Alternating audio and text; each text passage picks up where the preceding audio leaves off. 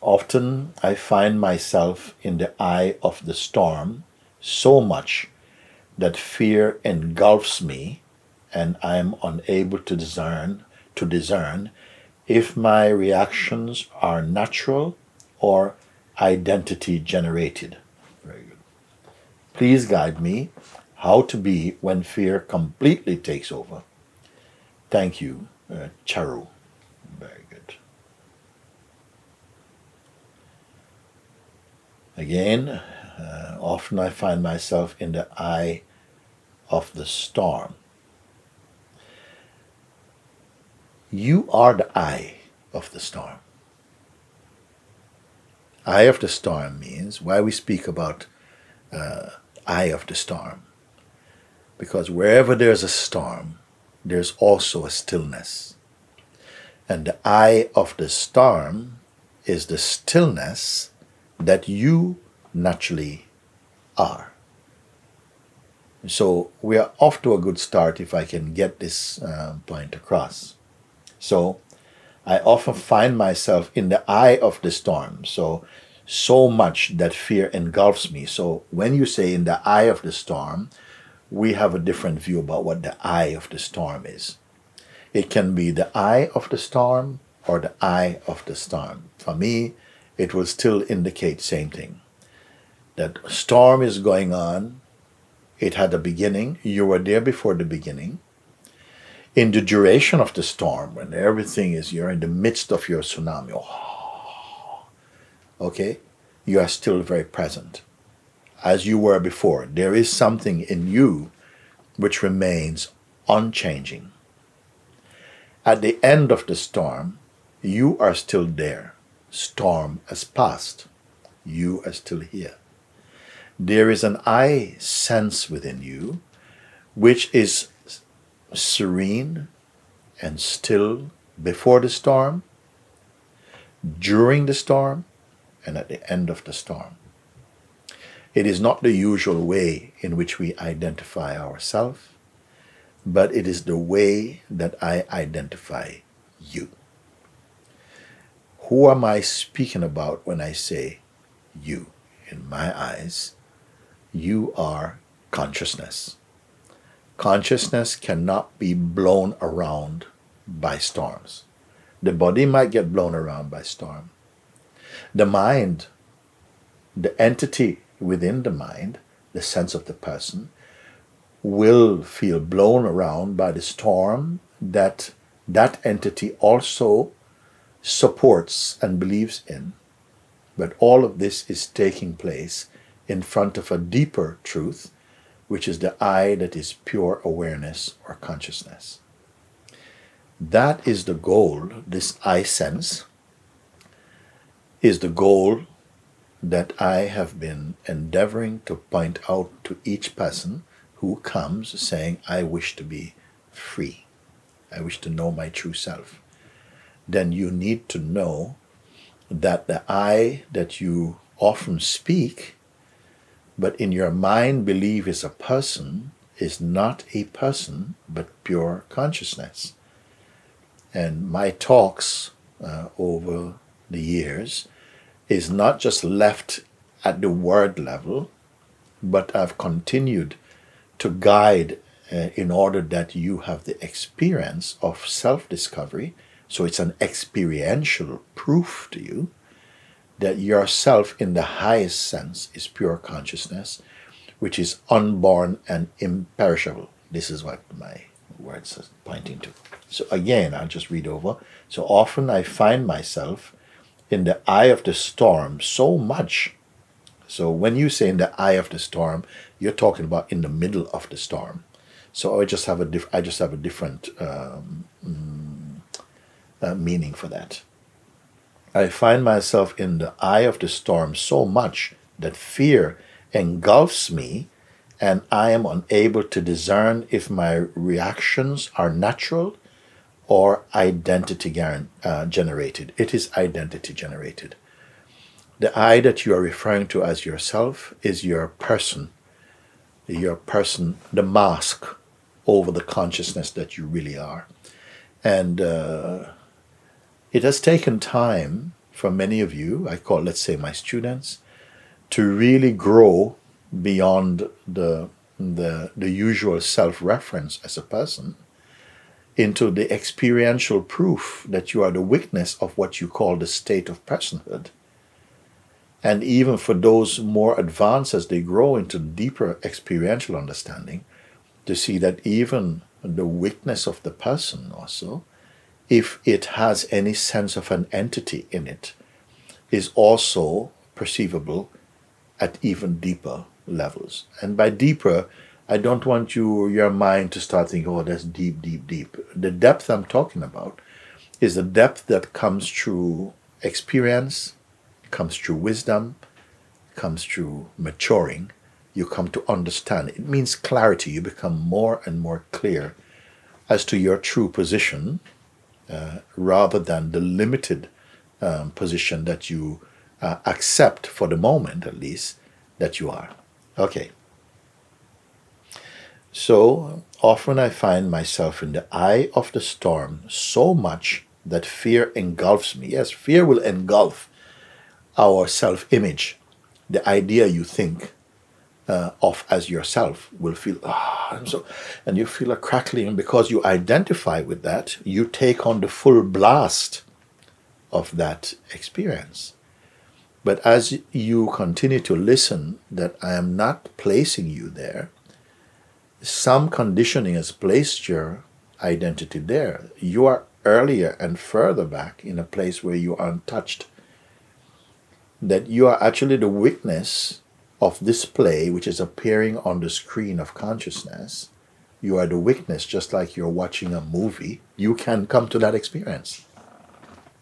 Like you're watching a movie and there's a storm going on, and let's say, I'm stepping a bit further here, that many years ago I watched one movie, I think it was called Earthquake.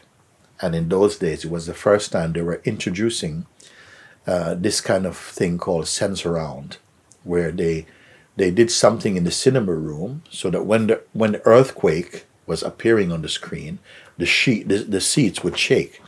So we had a little bit of an experience, as though to give you a bit of reality to it. And when it was called Sensurround, nobody knew what it meant. But when we went there, and the on the screen was showing the building shaking, our seats started to kind of give the feeling of movement. And actually, some people got up out of their seats and started to look for the entrance. I was not one of them. I sat down and I said, "Whoa! It was quite an experience for me." But nothing was happening to me. It's only in the mind. Something. I better get out.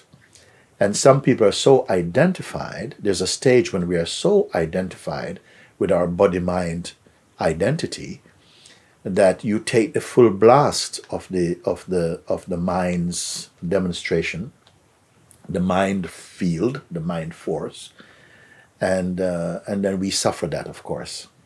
So you're asking that when this thing happened, when you're engulfed by fear, and you're unable to discern if your reactions are natural or identity generated. So I say it is your identity that is suffering it. Identity meaning the idea you are presently holding to be yourself. That is what suffers it. And that's what is created the intensity of that experience. Please guide me how to be when fear completely takes over.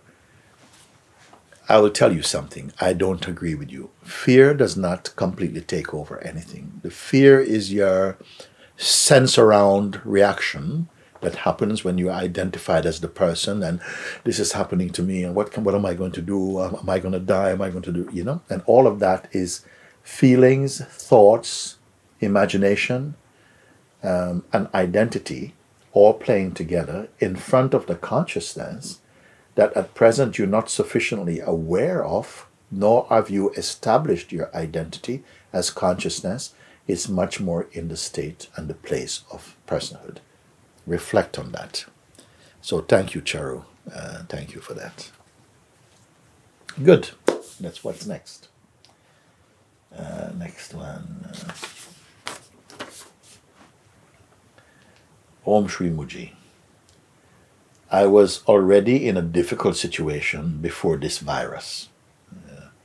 So I was already in a difficult situation before the virus. I'm trying to stay quiet and centered, but as I don't have work anymore, and I'm also one of those fragile persons for what concerns health.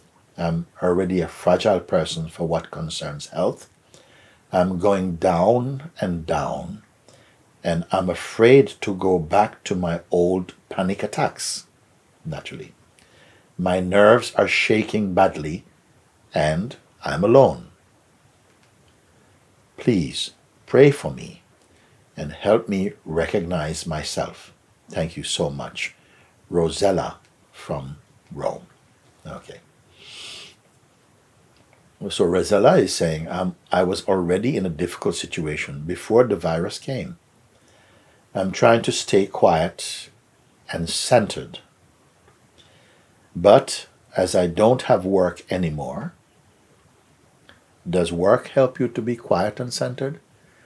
And sometimes when you say it in this context, it is as though when I have work, I'm more quiet and centered because maybe your mind tells you you have something to do and you're useful and people need you and you'll be more secure because you have a guaranteed income and so on. So under those circumstances and situation, you may feel, as many people do, that you're more secure and it's okay. We're not perfect, but we're not at the bottom of the barrel.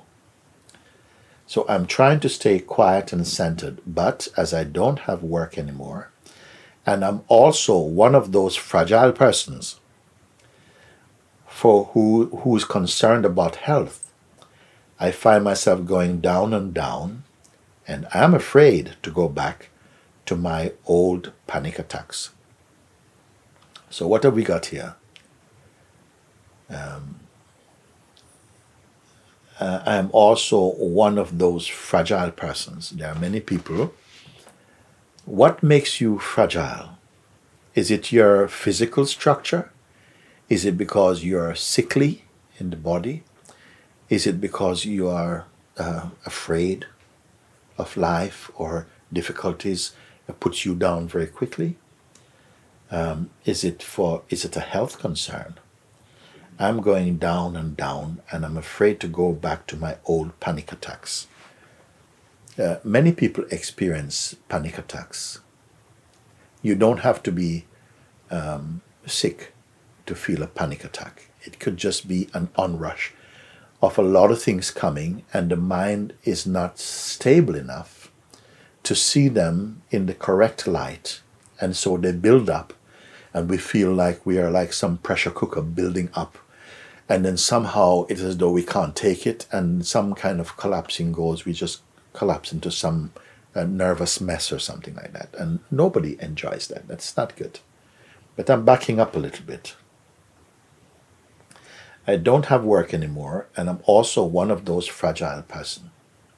Well, fragile does not mean that you are sort of a slim, very skinny being who, is not a muscle man. No? Because if you look at someone like Sri Mahatma Gandhi, he was a very skinny chap, and he but in his spirit, he was mighty. He was a mighty being, actually. So fragile does not mean that you don't have, physical strength. Actually, God shows in many cases that people who you think are a little soft and you can step over them are great beings within their own spirit and in their being. So what are you referring to as your fragile person? And normally I'm sensing, you say you have concerns for health. So I don't know if you have a health issue or something, health problem. You can have an unhealthy body to some degree. Many people do. It doesn't necessarily mean that you're worried about it. And some people are been sick in their physically not well, but they are actually quite happy in their being. It is possible, no? And so that caught me. What makes you a fragile person? I would say what often makes people a fragile person, the strongest case is when you are not established in your true nature. That is the most common reason, I would say, for this sense of fragility, even more so than a sickly body. Sometimes we are fragile because we're living too much in our minds. And then you become to see that your mind actually sometimes is not your best friend. It's not your friend. And not yet. Only when you have come to a greater understanding of your true nature, then the mind, seeing that he cannot conquer you, he will join you and also come back to its own source. So, as I don't have work anymore, and I'm also one of those fragile persons, take your pick. If you want to describe yourself as a fragile person for me is like a fragile state than a fragile being. A fragile state of mind, meaning that the mind that is not living inside the heart. At some point, some people may think that they are very strong, but some small thing can knock them over. So that delicatness rather than delicacy, delicateness often comes with not being centered in your own heart. And let me have my own word in saying that I feel that a human life comes alive when you're discovering your true nature. Not when you're making riches and having all the material things in the world. That's not going to help you on this day. It's no use if you're a millionaire, in the desert when there's nothing there. What is not going to help you that you have a beautiful house in California or someplace. You have to be rich inside your heart. Now, and you are actually. This is why I can speak to you like this, because I am endeavoring to remind you that as you come more deeply into your real discovery of yourself, you're going to find great strength, unbelievable strength, in fact. That is possible for you. Now you say, my nerves are shaking badly and I'm alone. Well, it all goes together. If you're not centered in your own self, which you can be, and that's what I'm here for, sitting here, to remind you of that. If you're not centered inside your own heart, and then on top of that you say, I'm feeling alone. Again, aloneness is not a negative state. Aloneness, sometimes everyone needs to be alone. And you need also to be good at being alone. Okay? Aloneness is not a curse. There are some people who are dying to be alone. They are aching to be alone because their life is too full of the noise of other people. So don't curse yourself by accepting these things as though that's bad for you. It's your mind is saying, oh, you're alone also. And you are buying that because you're not paying attention to your real self. Then you become very vulnerable to the mind's, like the negative side of the mind is taking advantage of you, so to speak. But it's a relationship, okay? You are still there. You have power. So please pray for me and help me recognize myself. This is what is happening right now with this letter, reading this letter to you. There's every hope for you. There's every chance for you to wake up to the richness you already are. So please be lifted up by this. I'm with you. I'm on your side. God bless you. Rosella. Thank you. I'm going to have a little sip of my tea.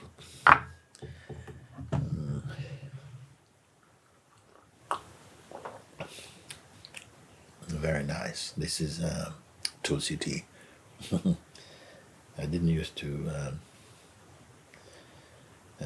I'm enjoying it at the moment with some, but anyway, not sugar, some stevia. Very nice. Thank you. Let's move on. Let's see what's next now.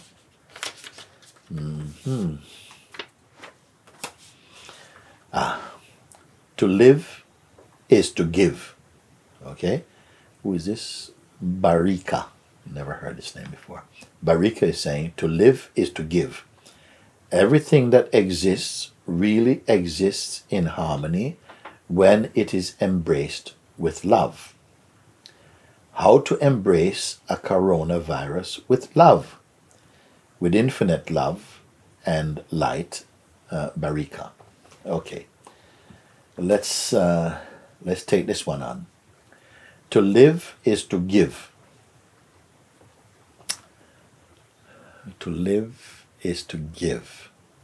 For many people, to live is to receive. I think we are more receiving than we are giving, actually. You receive everything from Mother Earth. You receive everything from God. You are constantly receiving, but we are thinking, well, maybe we just take it for granted that we are entitled to receive. Here, in my heart and amongst our Sangha, I have introduced a very unusual idea, which is that live as though you have no rights, you have no entitlements. Now, if you're not used to this, what it really means, you might think, what? I'm not giving up my rights. But here we have come to understand the deeper meaning and implication of that. It means when you give up the expectations of having rights, then you really begin to see much, much more how much gratitude comes into your heart, that you don't just expect that because you're alive, you're entitled to things. You come to be grateful for what you have and be very open, and somehow some kindness, humility comes out of that. So you say, to live is to give. Then everything that exists really exists in harmony when it is embraced with love.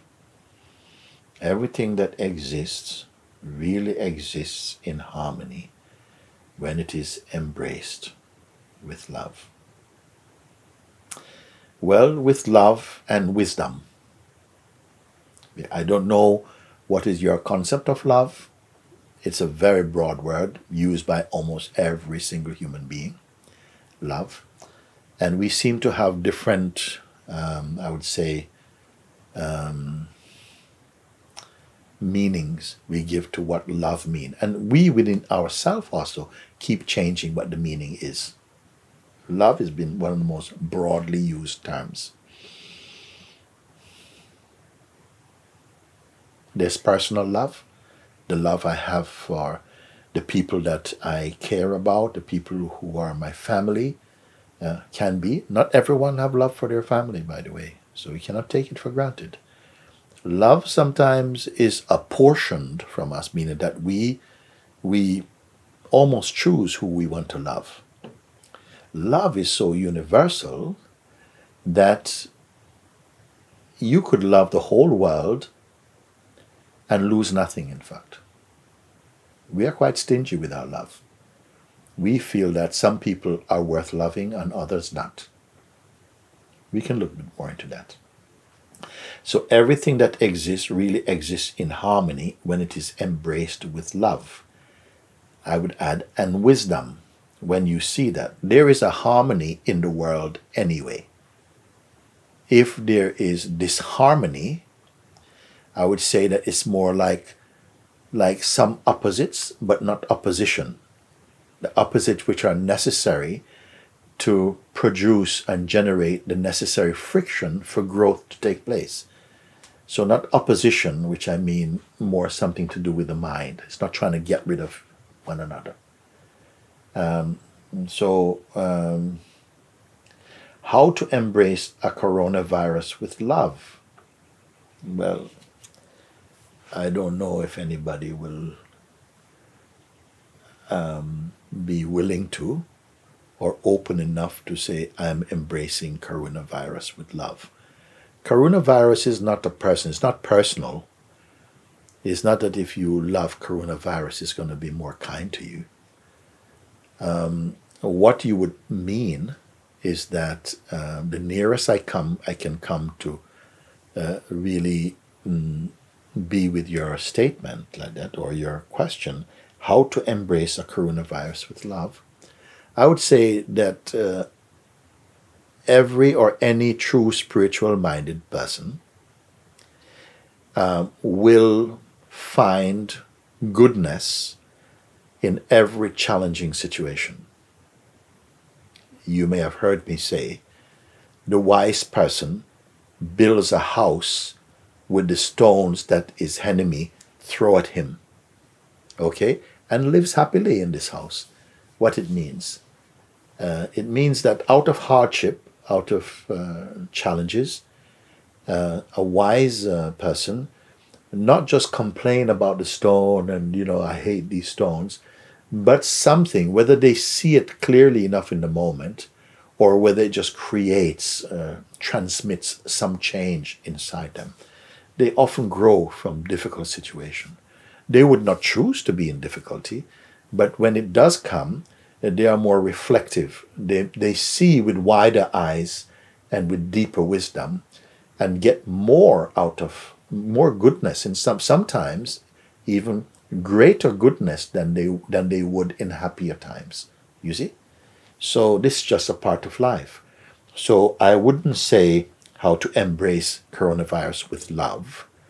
I would say more to look at what it really brings us, because many people would just like to get rid of it. That's how we are when we're children. If some ants bite you, you go and step on their nest and kill as many as you can. That is a reaction that comes when we are hurt. You want to destroy the thing that hurts you. But in the same way that we often regard sickness as a kind of curse, but very often sickness can be a kind of healing also. That when we are being restored and we are detoxing, that feels like a kind of sickness also, but something is being cleansed. So I would like to just to say to you, Barika, that it's not a question of embracing coronavirus, but learning from it. And many people around the world are being transformed. They are being changed. I hope for the good, because you can change for the good. That this time that we are by ourselves, some people in the beginning, if we look back a couple of weeks ago or 3 weeks ago, that you've been through 3 weeks of having to be by yourself. And it may have come sometimes when it's enormously difficult.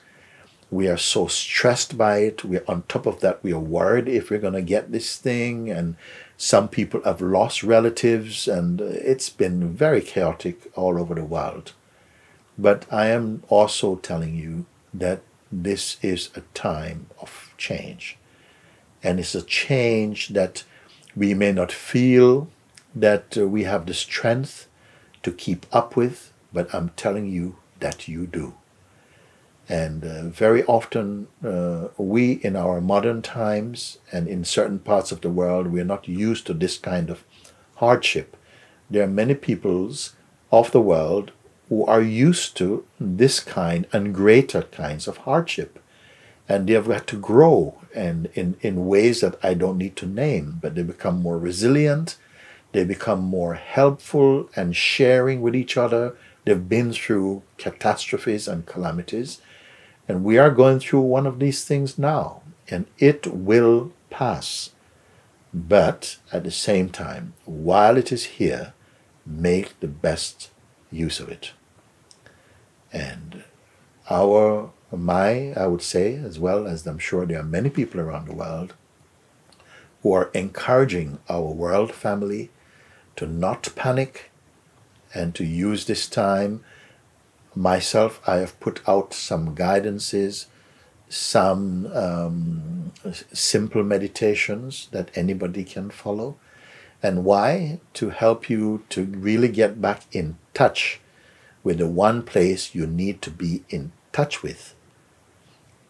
we are forced to stay at home, in our physical home. I want you to choose to discover your inner home, the home of being and of your true nature. And this is why I'm here sharing with you. I have some videos. One is called excerpt like "Find the Peace and Space Within You." Look it up, please, and listen to them. These will help you to begin to discover your inner being. And I would say this is one of the way in which you can turn around what may seem to be a catastrophe into a blessing when it gives you opportunity to discover your true nature. You know, Barika, thank you. You know, there are many people who are spending this time catching up with things that they've longed to do, time that they really needed to spend just to slow down because their life is moving faster than a pace that they can keep up. There are many people who are stressed by their work conditions. There are many people who needed to spend more time with their children or with their families. There are many people who needed just to be alone. It's just a catastrophe for everyone. I would say that it is an opportunity for everyone.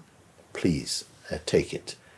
Many beings, like myself and others, are in service to you in this moment to try and direct us all to find a higher place within ourselves. The world is changing in a new way.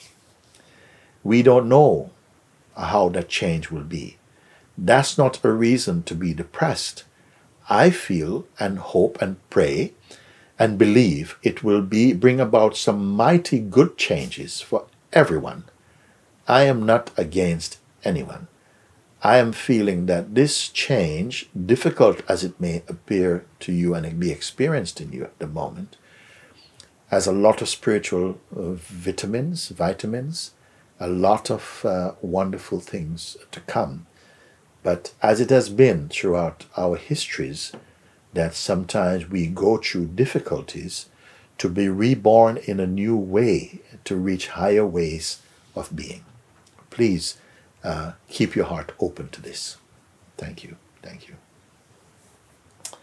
Let's see now.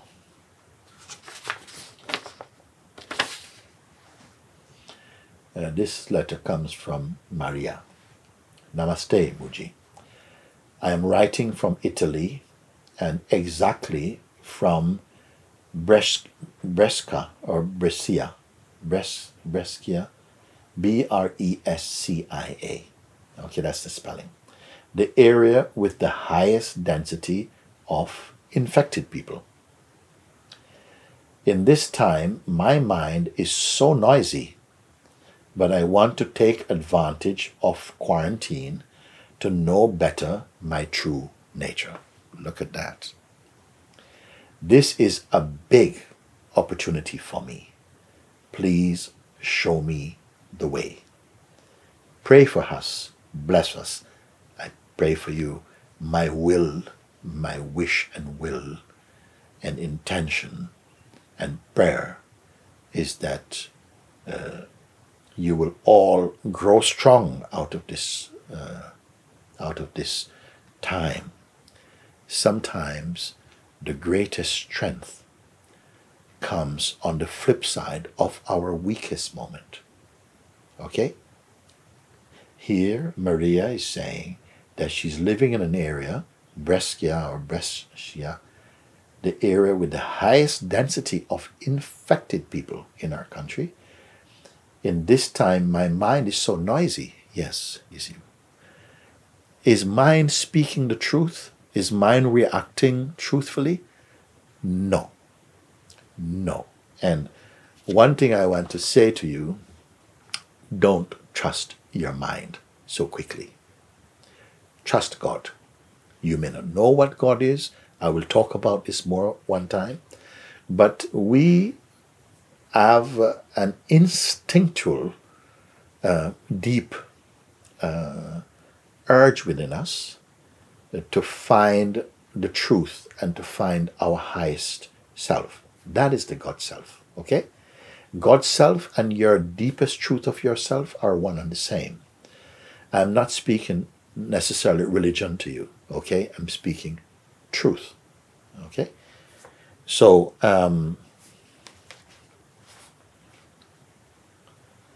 in spite of living, okay, you're living in the most densely infected area. In this time, my mind is so noisy. Of course, the mind is, it comes up with fears and you're going to die and what's going to happen to you and the world is this and so on. And in times like this, you get a chance to see the behavior of the ego mind or the psychological aspect of the mind. You see it is not in service to your true nature. Okay? We are seeing this.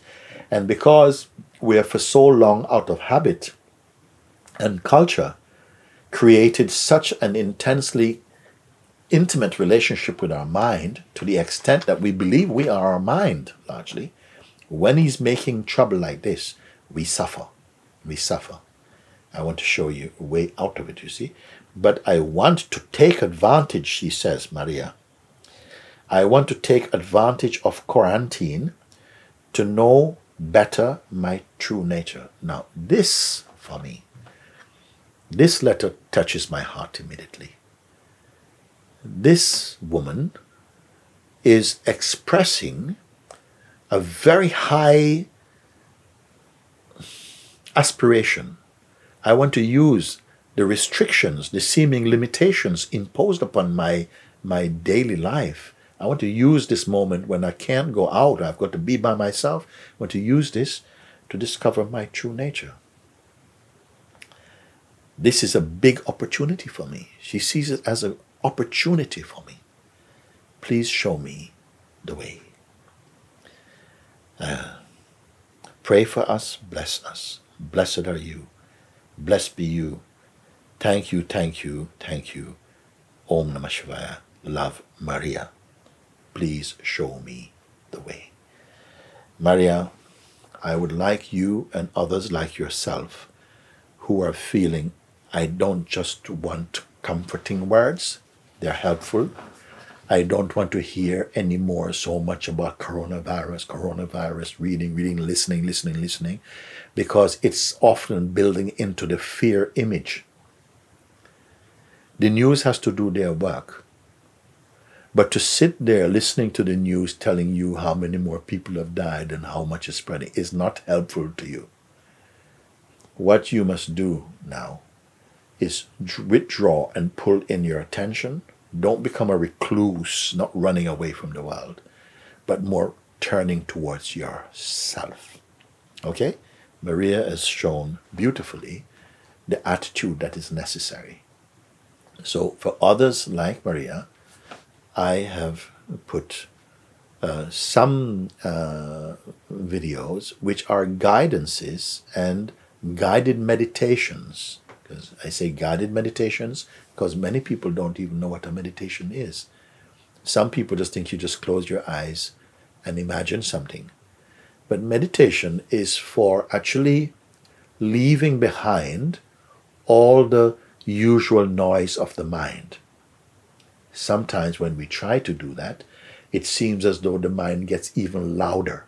Okay? Don't worry about that. That's a natural, normal reaction. But don't give up. One simple way that I can show you in a few moments is to, if I say to you, even if your mind feels like, if you ask him, mind, go away, he's not going away, you say what to do. Well, if you pay attention only to that sense within you, when you're not engaged with the mind, so mind could be knocking at your door, okay? He has the freedom to knock, but you don't have to let him in, okay? So he's knocking at the door, meaning that's bringing up all these kind of things and all these kind of worries and so on. But there is space for you. There's always space for you when you concentrate only upon yourself without, your form, without your image, just your natural sense of self. Just like when you close your eyes, you're not looking at your body, you have a sense of being. This simple sense of being, I would say, don't allow it to connect up with any thought flow or thinking about the future or worrying, even though those feelings and energies might be floating around. Let them float around.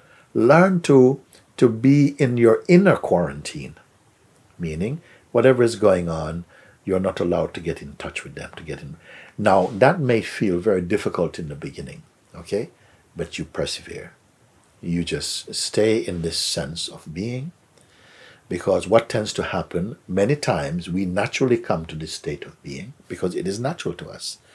But as soon as you come there, a thought comes or something to do or something, or we feel bored, or the mind says you are bored, and then you start to look for something to do.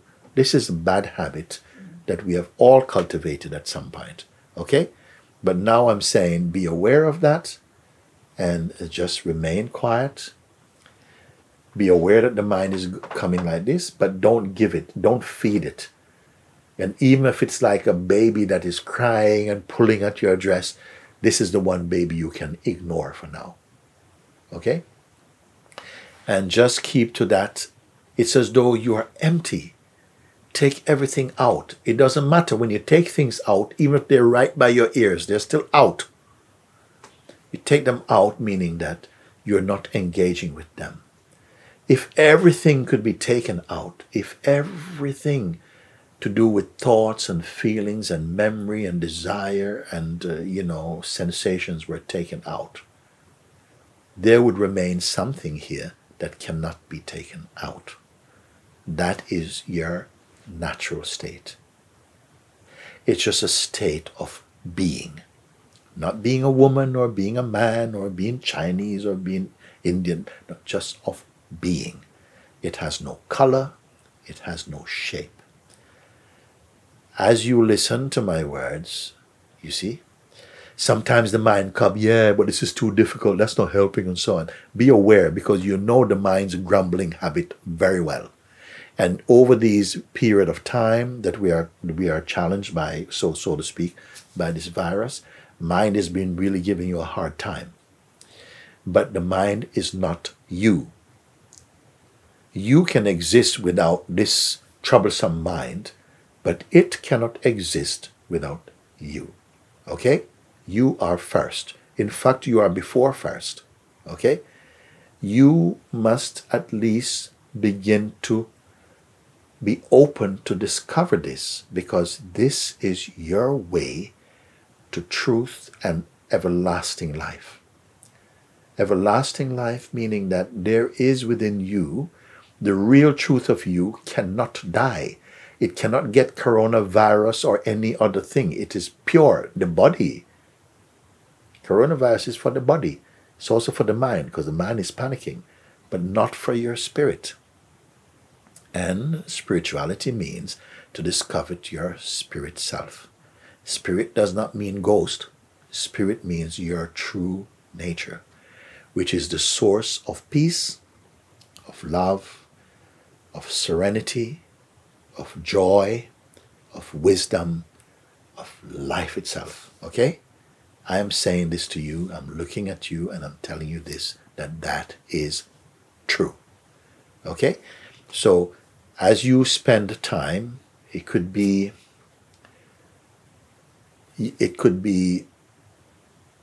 10 minutes, 7 to 10 minutes. Put some attention just on sitting like this and being empty. And at first, some people may say, it doesn't work for me, I can't do that, my mind is even worse. Yes, no, it's going to get worse before it gets better in some cases. But you will continue maturing and growing and growing and growing. Don't give up. Don't give up. If you can only do it 5 minutes, do that 5 minutes.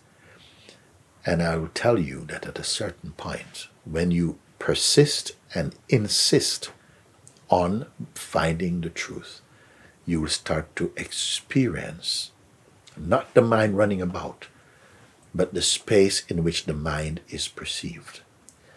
Even if you have a little taste, you are going to want more. And more of what? More of you, more of your true self and nature. Okay? So start with this. Watch the videos that I recommend and the guidances that I recommend, which is like, I think I gave one before that says, find the peace and space within you. That is like a 30-minute video. And there's an audio, I think it's called An Introduction to Your True Self. I think that's what it's called. I hope I'm not wrong, but look it up and listen to that one or so. But there are others. And I would like to tell you that there are also other teachers who are maybe putting some words online and so on to guide people throughout this time. Okay? Whatever resonates with you and you feel that it is really bringing you home or to a place, home and stillness and peace are the same thing. The home here is greater than the home here. And you are going to discover that. God bless you. All the very best to you. All love to you. Thank you, thank you, thank you. Maria. Little sip again.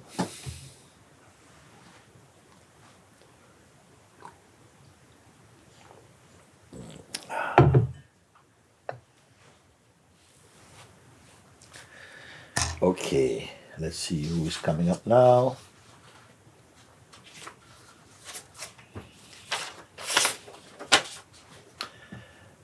Dearest Muji, in these challenging, I have a picture with two people here. A letter from Henrietta.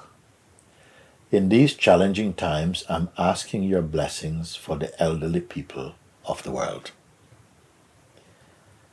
I can start right there. All the elderly people throughout the world who are said to be more vulnerable at this time, I pray that you will transcend the fear about these things. It is not necessary, or nor is it necessarily true that, coronavirus is out to get you.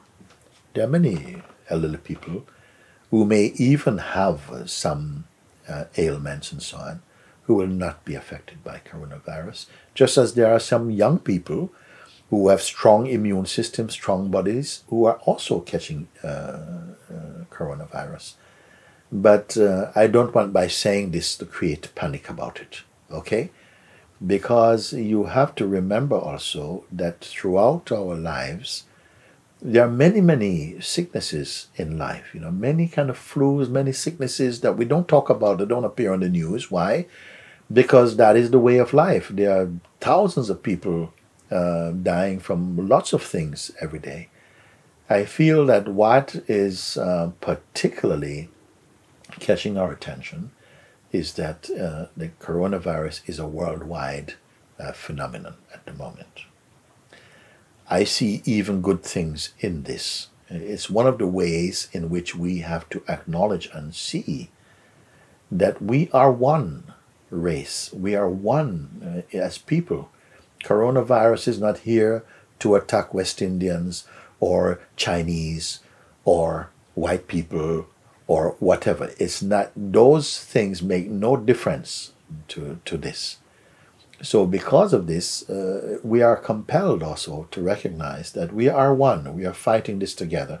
And we are seeing that around the world, efforts are being made by very, very diverse peoples. Nations that are sometimes in conflict with each other are supporting each other throughout this crisis, okay? This is a good thing. And I would love you to be aware of that. There's a lot of wonderful things happening at the moment also, that a lot of people are in service to helping mankind. Remember one time I told you that somebody asked Papa G, my own spiritual master, They said, Papa G, what must mankind do to really elevate the human species? And Papa G says, mankind must become kind man. Mankind must become kind man. And now we are seeing the kind man emerging out of us, where we are having to help one another throughout this time. And no blame, no shame, just help and love. And so many people, I have to say, I applaud, along with millions of people, the efforts that are being made through the medical world, through the aviation world, through the shipping world, through the armies who are now employed to help in ways that are not their traditional way, also some of them. And it really is also producing the best of human nature also. Don't you agree? So I did not finish this letter, no? So in the letter from Henrietta, in these challenging times, I am asking your blessing for the elderly people in the world. Many are now alone at home or alone in nursing homes without the care and love of their family. This is very difficult. It is very difficult. It's difficult for the elderly. It's difficult for the families, and my heart really goes out to you.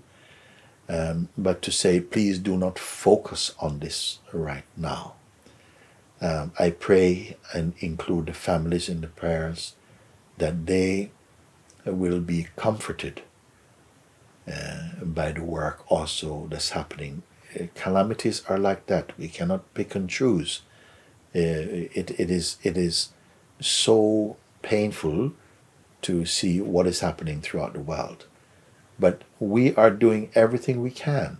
Each one, myself included, and our community is doing whatever we can in our own way, small way, to alleviate some of the collective stress and fear, and really applying the correct, not just attitude, but the services that are needed for those who most need them. God be with you. God is with you. Some of them even pass over without loved ones around them. This is understandable. But there are so many caregivers. There are so many people who I know, some of them personally, okay, who are in the role of being with people who are severely ill. And they are the surrogate family when your family cannot be there for you.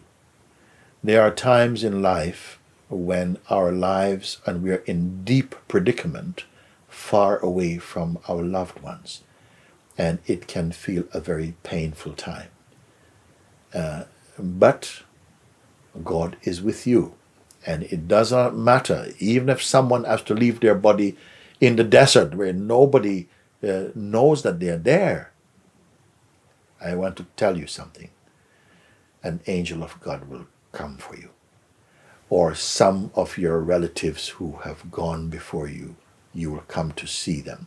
The death is more great in the minds of the living than those who are transcending.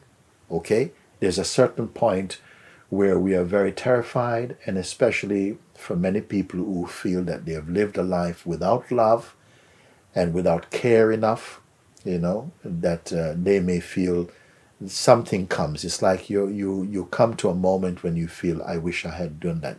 Your life is not over. Even in those days, you can make a prayer, Lord, please help me, forgive me for the things I could have done better, and whatever it is. It is really a most intimate time, and a time when I'll say to you that is your time with God. There's a time when it's got to be just you and God. Okay? There are beings in the world who have evolved spiritually so highly that even at times like this, they don't need to pray. Okay?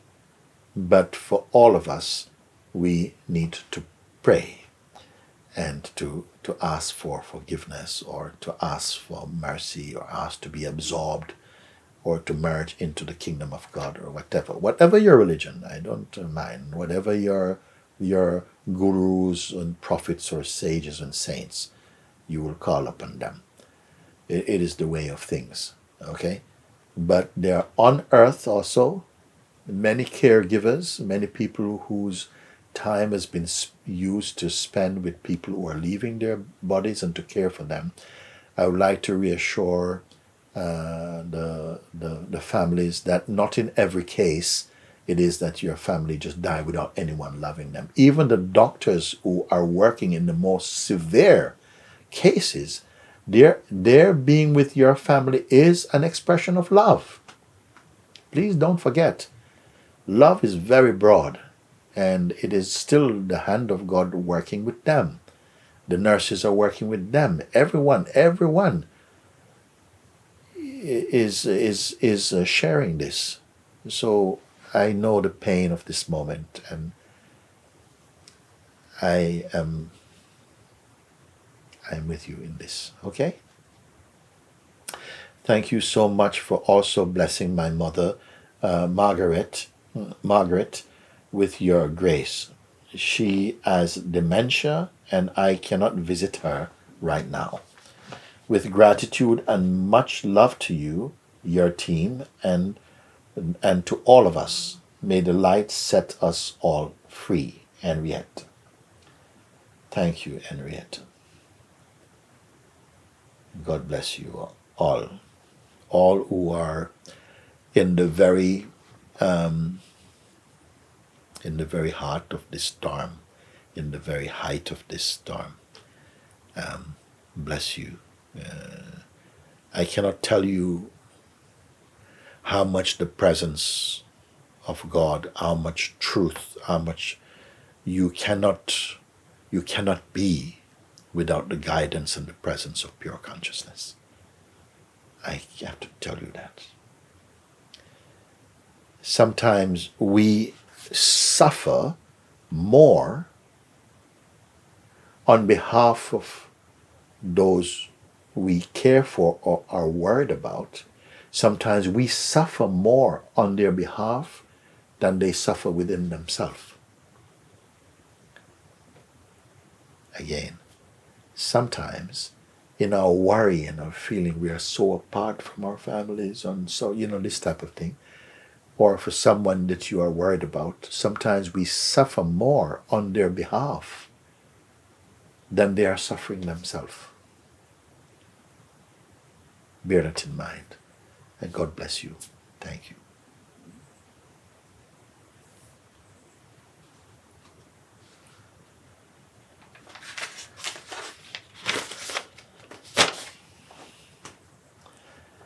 Beloved Guruji, I relocated with my teenage daughter from Argentina to the Netherlands 3 weeks ago when the coronavirus crisis exploded, and a few days before my country closed its borders. We are at my partner's house, also from Sangha, adjusting to spending 24/7 together in the same space for the very first time. I'm sure many of you can relate. I know some are separated from their loved ones, so I am very grateful. I know God makes no mistakes. That is a tremendous knowing. That is a tremendous wisdom and faith. Again, I know God makes no mistakes. Still, Guruji, we struggle sometimes moving in harmony and personal stuff is triggered. Yes. I know. Sometimes this is going to be the greatest test and the greatest challenge put upon our relationships of varying kind, whether it is with your family, with your partner, with your children, with yourself even. what a great move God is moved on us to put you in quarantine with your family or with yourself and with life. So these things are going to come. Don't treat or regard your challenges, okay, as curses. See them that they come actually out of love. Haha, very challenging thing for me to say.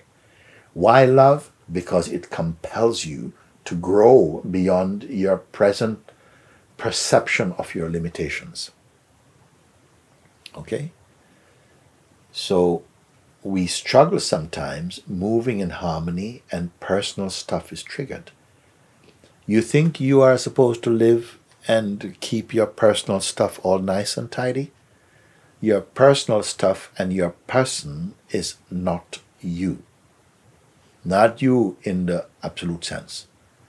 Our person is the mask worn over our true self. Our person is our conditioned identity based upon the belief that we are our body form.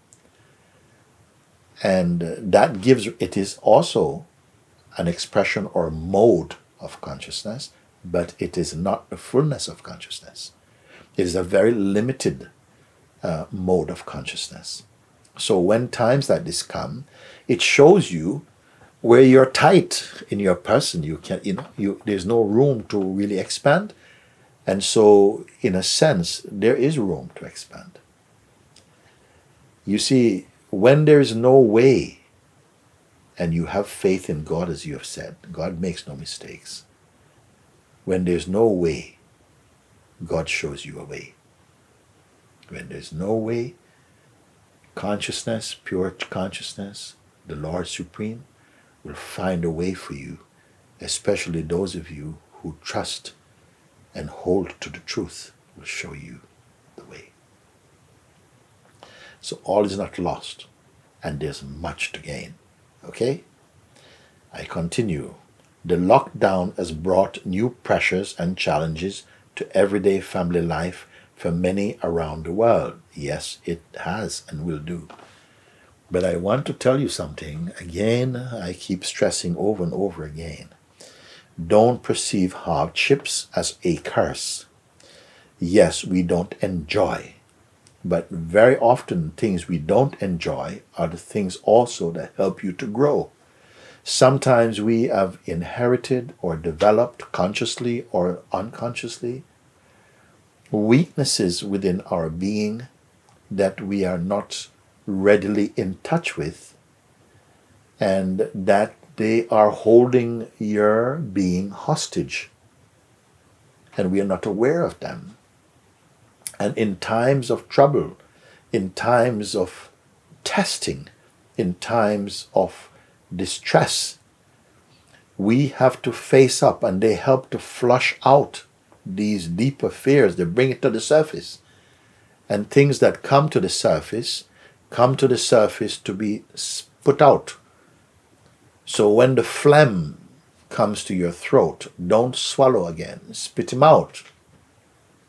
I know these examples seem very crude, but it gets to my point I want to try and make to you. If you can imagine an earthquake at the bottom of the ocean, lots of bubbles are set free, trapped, and they come to the surface. When they touch the surface, they pop and they disappear. Something like this has to happen to all of us. Every human being has somehow collected or absorbed many poisonous things in our bodies and our minds throughout our life. And it is a great thing when it's time to detox. And we're probably not aware that you are being helped to be detoxed. And the detoxing sometimes is not pleasurable. Just like if you have experienced vomiting when you're feeling some disturbance in the stomach and you want to vomit, how horrible it feels, that you're going to vomit. You don't know when, you don't know how. Sometimes you're in a very inconvenient place. You have to vomit, you have to vomit. It's the most horrible feeling.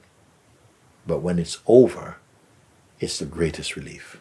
And sometimes we have to vomit up our sickness, sickness of thought, sickness of body, sickness of being, sickness of ego has to be burped up out of our lives. And it comes up in many unexpected ways like this. But my dears, don't be discouraged. You have written something very powerfully. On this page so far, what is glaring out at me is your statement, I know God makes no mistakes.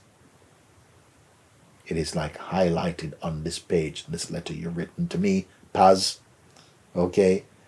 So I am encouraged to share what I'm sharing with you. So again, you say the lockdown has brought new pressures and challenges to everyday family life for many around the world. Can you please offer some advice to make us of this time or opportunity to grow in love and openness? Thank you. You're in my heart always, Paz. And I saw a lovely picture of the two of them smiling. Well, I'm sure they're not always smiling. Okay? But that's life. In sometimes when you live together and you see your edges are rubbing together, some things like this, you also must keep in mind that we are growing from this. We're deepening also. Sometimes, why not deepen in love? Maybe sometimes we're living and we just enjoy each other in a superficial way, and now you know everywhere you cannot get away from each other, and it's your mind mostly. I tell you who is suffering this coronavirus? Your mind. Coronavirus is suffering. Your mind is suffering it. Your identity is suffering it. Your ego is suffering it more. You see? But it's come for everybody. So take courage and, or be of good faith and courage. I wish you all the very best. I hope what I've shared with you in this letter is encouraging and uplifting and increasing in love and patience and tolerance and gratitude also. Gratitude is as great as any medication. Gratitude and positivity and faith are also great medicines, not only for and against coronavirus, but against all the virus of fear, of stress, of impatience, of anger and frustration. Okay? I made recently one video of thank you. Go to that video, watch it, and alongside myself, say thank you to existence, thank you for life. Thank you that I have a mind that I can think and contemplate. Thank you for the challenges that are being brought to me now, that you have shown me I can overcome them. Thank you for friends or for those who love me. Thank you for this difficult moment that we are facing so that we are compelled to go more deeply. Thank you that we can have this time also to look into ourselves, that we have to be more creative. We have to refresh our spirit. We thank you, Lord of the universe. Thank you, consciousness. Thank you, existence, like that. Okay? Thank you.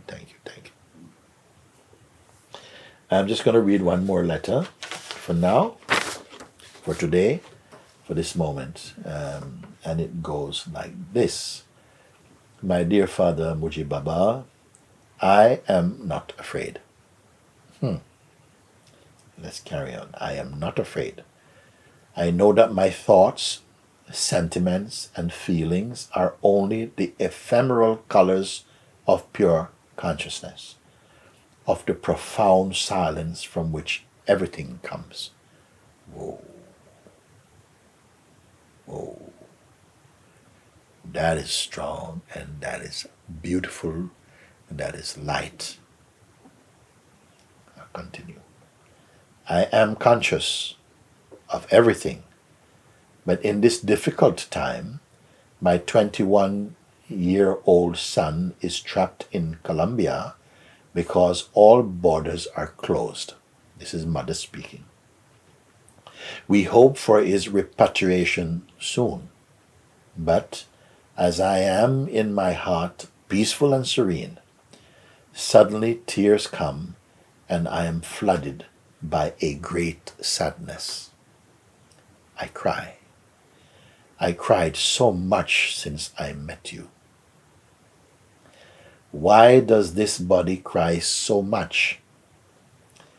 Is the love of a mother for her child also part of the ego? Is it maternal instinct? Is it God crying for the ego? I know that pure consciousness does not cry. So I already have my answer. Because thanks to your satsangs, I become aware that I am crying and I go back quickly to my heart, the place of my retreat. Is it normal to stay in this silence without even feeling the need of praying? As if the silence itself was my prayer. I say thanks to life every day. Thank you for everything, my Father. Thank you for your prayers. With my deepest gratitude, I love you, Barbara. This letter is translated from French. Wow. Wow. Wow. Whoa. I'm going to read it again. My dear Father Mooji Baba, I am not afraid.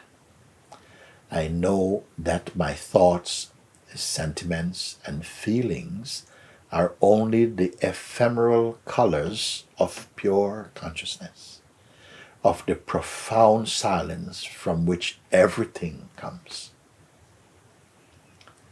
I am conscious of everything. But in this difficult time, my 21-year-old son is trapped in Colombia because all borders are closed. We hope for his repatriation soon.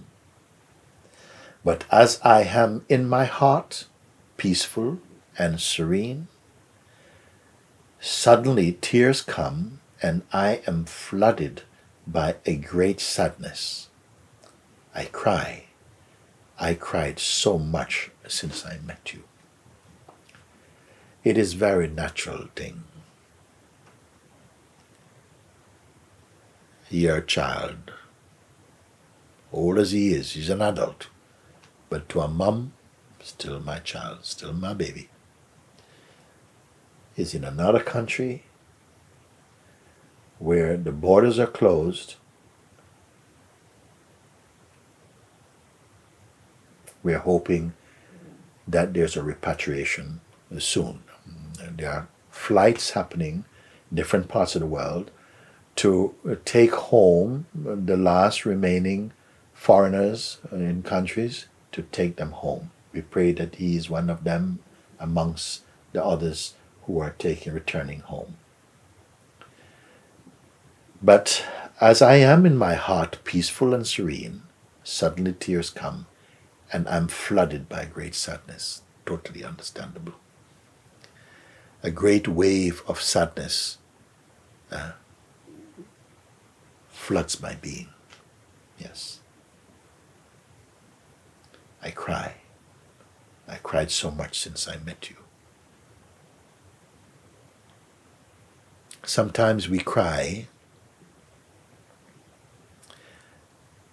for no particular reason. In the same way that sometimes we find ourselves laughing for no particular reason. When you are moving more deeply into your self-discovery, your emotions don't follow the usual what you may call customs of life. You may find yourself laughing, laughing, laughing also. But there's no joke. And then next minute, switch, crying, crying, crying, crying. But sometimes even no sadness. But you speak of a great sadness, a flood of great sadness. Yes, whatever it is, it comes, it arises in the being. After all, you are a mom, and also they may come like this. Sometimes you are aware. What Barbara is showing is that she is still aware of the sadness, the joys, the sorrows, the reliefs, the pain, the suffering, the peace, all of these things as they arise, as they come, they're coming and going. Sometimes like clouds floating by the infinite, in the infinite expanse of the sky. Her being, she finds like the sky. Why does this body cry so much, she asked. She didn't say, why am I crying so much? She's finding that as she discovers more and more a deeper truth, crying happens. And sometimes, it's not the first time I've heard people say, Baba, I find myself crying all the time, crying. What's wrong with me? I said, is there anything wrong with you? They said, no. It's like, I don't think anything is wrong, but I just get up and I'm crying. I said, listen, you cannot explain the ways of the children of God. You cannot. They cannot explain. Sometimes they find themselves laughing, crying. It's good if you have your own apartment. And if you're alone, it can be a great field for expressing we are like nature. Sometimes there's great wind, sometimes a hurricane, sometimes great stillness, sometimes there's a tidal wave. Sometimes there's such a deep, deep serenity. I mean, it's like you're being filled, you feel as though your entire being is filled with mercury, a peace mercury that is, Another moment you're like a leaf blowing in the wind. You experience all these things, but you experience them from a state which is unmoving. Those of you who have recognized this know it very well. Others maybe are thinking, whoa, I don't know if I could handle that and so on. That's how the mind is for a while, for now. But it is changing, and by God's grace, that change is coming for so many people. Why does this body cry so much? Is the love of a mother for her child also part of the ego? Yes. Please don't be upset at that. I'm not talking to Barbara when I said that, because I think she understands me. It is natural that we cry. It's natural that we grieve. It's natural and normal, considering the conditioning we take to be ourselves. I am here to show you also deeper levels of your being, whereby, you're much more detached. But don't think that this detachment is like you don't care. No, it's like you do care. It's not that you don't care, but more that you don't mind. You've come to a more accepting way within your own heart, where you know that things which are outside of your control are just the way that they are, and you accept that. What's the point of fighting about it? And you found peace with that also. So this is very, very important, okay? Now you continue. So you ask, is the love of a mother for her child also part of the ego? Yes, it is. It's not a dreadful thing, but gradually you come to a certain stage when you realize that all of this life is you, actually. All of this life, everything is just appearing in the consciousness that you are. For some people, that might be a bit much to take in right now, but don't give up and don't be despaired by this. This is a tremendous discovery, okay? Is it maternal instinct? Meaning, is it just comes with motherhood? Is it an instinct of motherhood? Yes, it is an instinct also. It is also an instinct of motherhood. Although it is not a fact of motherhood. If it is a fact, then it means that every mother would feel like that. And not every mother feel like that. Some mothers are very, very accepting. Some are much, much more maternal. It's like they own their baby. And many people, of course, they feel that their children belong to them. I said, that's fine, okay, that's okay. You know, actually, I remember one time, many years in the market, and I was selling incense in the market, and I saw a woman was with her child. The child must have been about 4 years old, 4 or 5 years old, and she was kind of like dragging him through the market a bit, you know. And he started to cry. She told him, sit there. She was very, very harsh with him, you know. You sit there. Don't you move. And every time she turned around to go and look at whatever she was looking at, the child stood up and she slapped him very hard. I really couldn't take it, you know. I just jumped in and I said, you do that. Don't you do that. She looked at me and she said, who are you? Who are you? She said, you know. This is my child. This is my child. I said, no, it's not your child. It's God's child. It's God's child. You are making a big mistake. This is not your child. He's in your charge. It's not your child. It is God's child. And I'm standing here, and if you do that again, you're going to see what's going to happen. And actually, more people came around, and they stood around her. And I said, listen, you know, you can do what you want, but you're not going to hit this child again. And I'm going to tell you like this. We had to call. The police actually came there. And in the end, she apologized. She apologized. And actually, she walked off. And when she turned around to look at me, she looked at me like this for a moment. And then she said, like this with her head. I don't know what that meant. But I took it that she acknowledged that she had stepped beyond what was right, you know. So I just say this, you say, is it maternal instinct?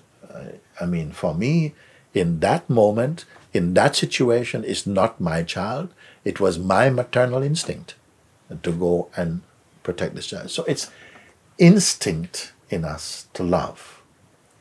When we have lost our way, when we are really not established in our heart, then we may do things like that through bad upbringing and negative conditioning or whatever like that, okay?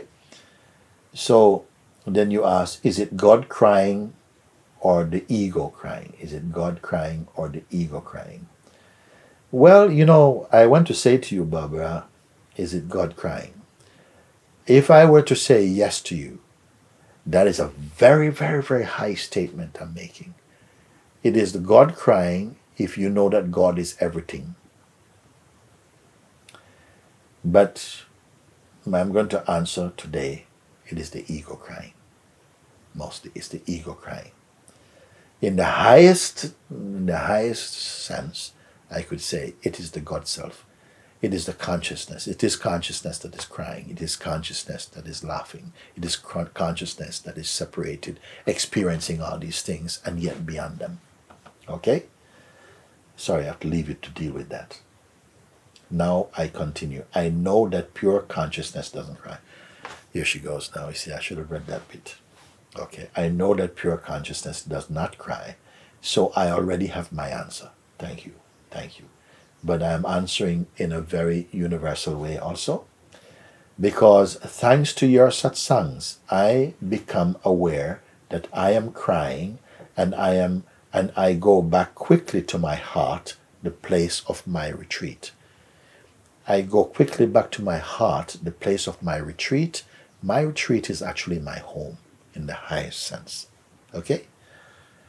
Is it normal to stay in this silence without even feeling the need for praying? As if the silence itself was my prayer. There is some deep wisdom in you that will inform you in the moment that this silence is synonymous with praying. Okay? I say thanks to life every day. Thank you for everything, my Father. Thank you for my prayers. Thank you that I can pray also. Thank you. With my deepest gratitude, I love you, Barbara. And it's at the bottom, it says translated from French. Well, I have to say that thank you to all of you who have written in. I have to say thank you for such a letter that I've just read just now. And I hope that you who are listening at this moment will find some encouragement, some inner steadiness, and hope that our time spent with you is of some benefit to your spiritual growth and understanding and maturity. All grace to you. Love you, love you, love you. Peace be with you. God is totally already with you. And thank you. Thank you for today.